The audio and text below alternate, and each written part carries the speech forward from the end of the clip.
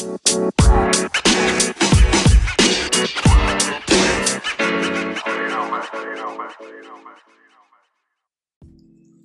Salutation and love to all my self-motivators and game changers. It's Miss Can Levelhead Radio. Thanks for tuning in, y'all. Today, what's put on my heart is itching ears.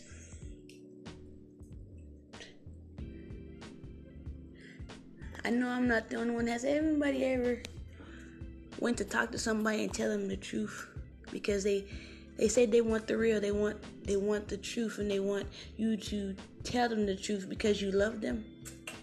You're telling them that them drinking is hurting their family. Tell them that they keep smoking that weed and smoking it is hurting your children, it's hurting you. You have more potential in you. That I see greatness in you. God sees greatness in you. And you can't be the fullness of you until you let go of stuff that you use as a crutch. Itching ears is when you tell somebody that I love you, but your actions are hurting me, hurting our relationship. And they choose not to listen. They choose not to change. They choose to keep doing what they're doing because they like the way it feels, only thinking about themselves, meaning they're selfish. And when people itch their ears, it's not only saying, I can care less, but it's saying you're not worth the effort. God's not worth the effort. And sometimes, I'm guilty of myself, but sometimes you gotta let some people go because they won't try to notice that their actions are hurting you, and they are sabotaging relationships. They're sabotaging your time. They're causing you to go backwards. And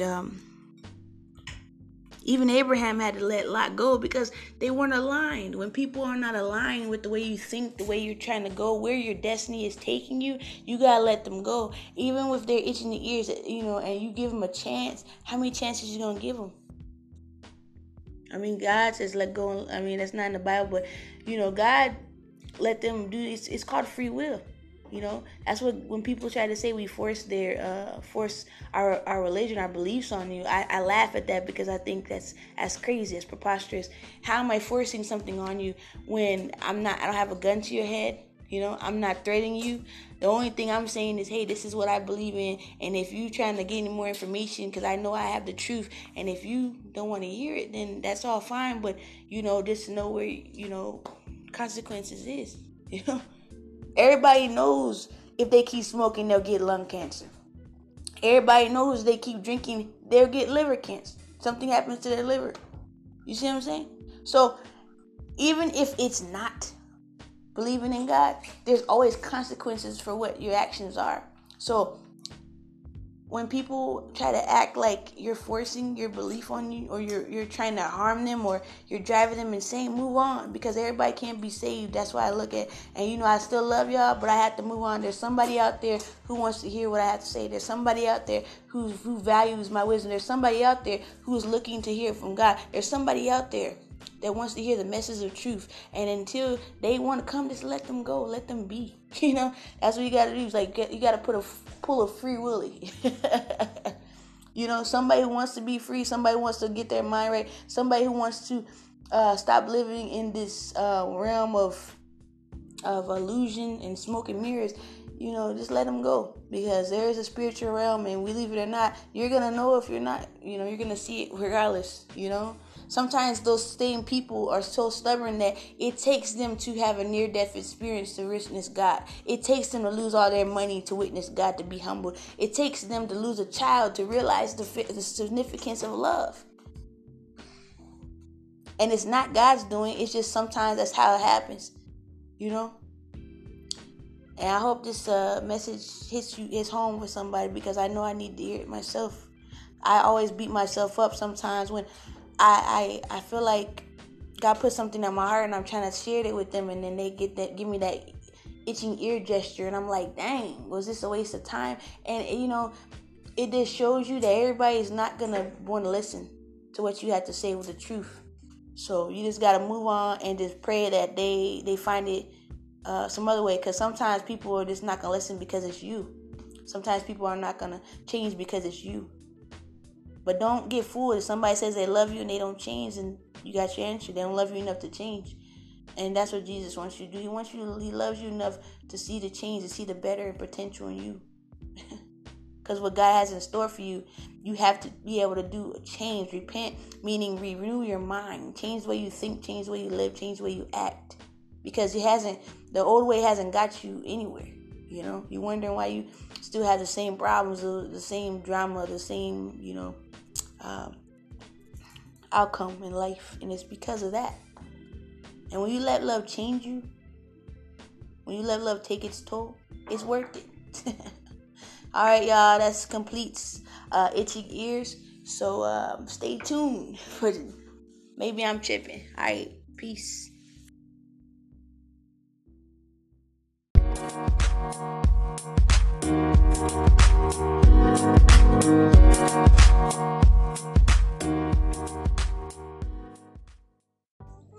Maybe I'm tripping. But is this name game really determine your child's future? Because every Brittany I met is the same. Every person with my name is similar to me in some way. I'm not saying I'm not significant, and I'm not saying you're not special.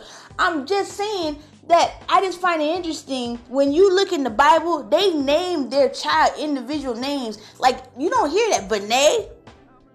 You know what I'm saying? Moses. You don't hear those names. Zipporah. You hear Jacobs and all that stuff, Matthew, Mark, Luke, and John's and Levi's and Judas, But you rarely hear Noah's. You know what I'm saying? Solomon's, you don't hear those names. But when you hear a lot of Brittany's and Ashley's, haven't you noticed all of them were the same, similar? So look at Michael. Let's take it to Michael's. I was fortunate enough to live with the two Michaels, the extraordinary Michaels, the Michael Jordan and the Michael Jackson. They both was phenomenal if they did. They were exceptional. They set the standard so high. I mean, and every other Michael in between that is exceptional on what they do. This is like if you name your son Michael, you're just going to have high expectations. You know what I'm saying? So when you think you name your child something, you want to name something unique. I mean, I'm all for it, but they be like, if you name your child something unique now, it's like, oh, they can't get a job. I find that very disturbing. Maybe it's just me, but I wish that my name sometimes was unique. Like, I tried to name my daughter something unique. Her name was Alana, but then I found that there's like 50 other Alanas. Oh, and then they quick to tell you, oh, I know somebody with Alana. It just kind of pierces me a little bit. But like, oh, okay, that means your daughter's name is not special. So after my daughter, I'm gonna name my kid something different. You know what I'm saying? It's not gonna be like Bakcha. You know what I'm saying, or nothing like that. Or you know what I'm saying? I want to name them something that's different. And their name's going to be generational. I mean, when you think of Martin now, you think of Martin Luther King. When you think of Malcolm, you think of Malcolm X. When you think of Nelson, you think Nelson Mandela. So I'm just saying, you want to name your child, and you think don't name him because you heard that name. Give him something different. You know what I'm saying? Make them be unique. Let them shake the world, raise the foundation. So today's maybe I'm tripping. You think the name game really does place certain meaning or certain power structure or a path for your child? Let me know. All right, y'all. Stay tuned for Levelhead Love. Peace. Yay!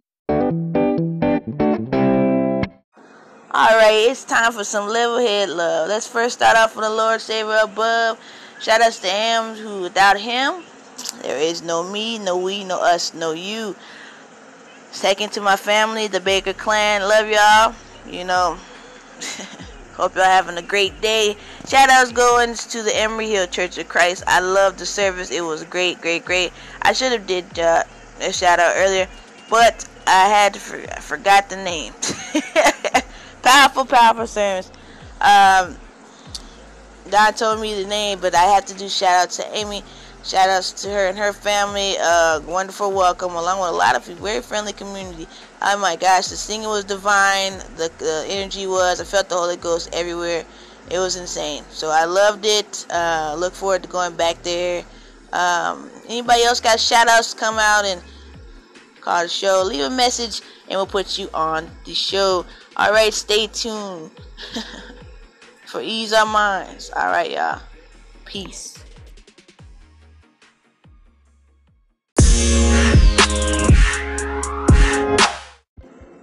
Alright, it's time to unwind and ease our minds.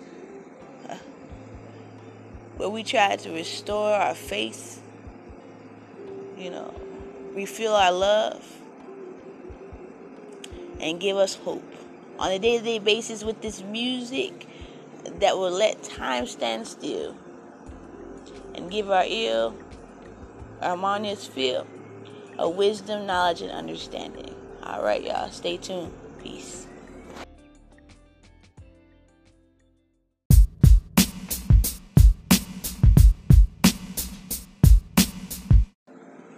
Alright, we're back. And I don't know, we gotta leave though, but we got closed thoughts, y'all. I love y'all, but just want to touch bases on this part 2 of why we get the ears to itch.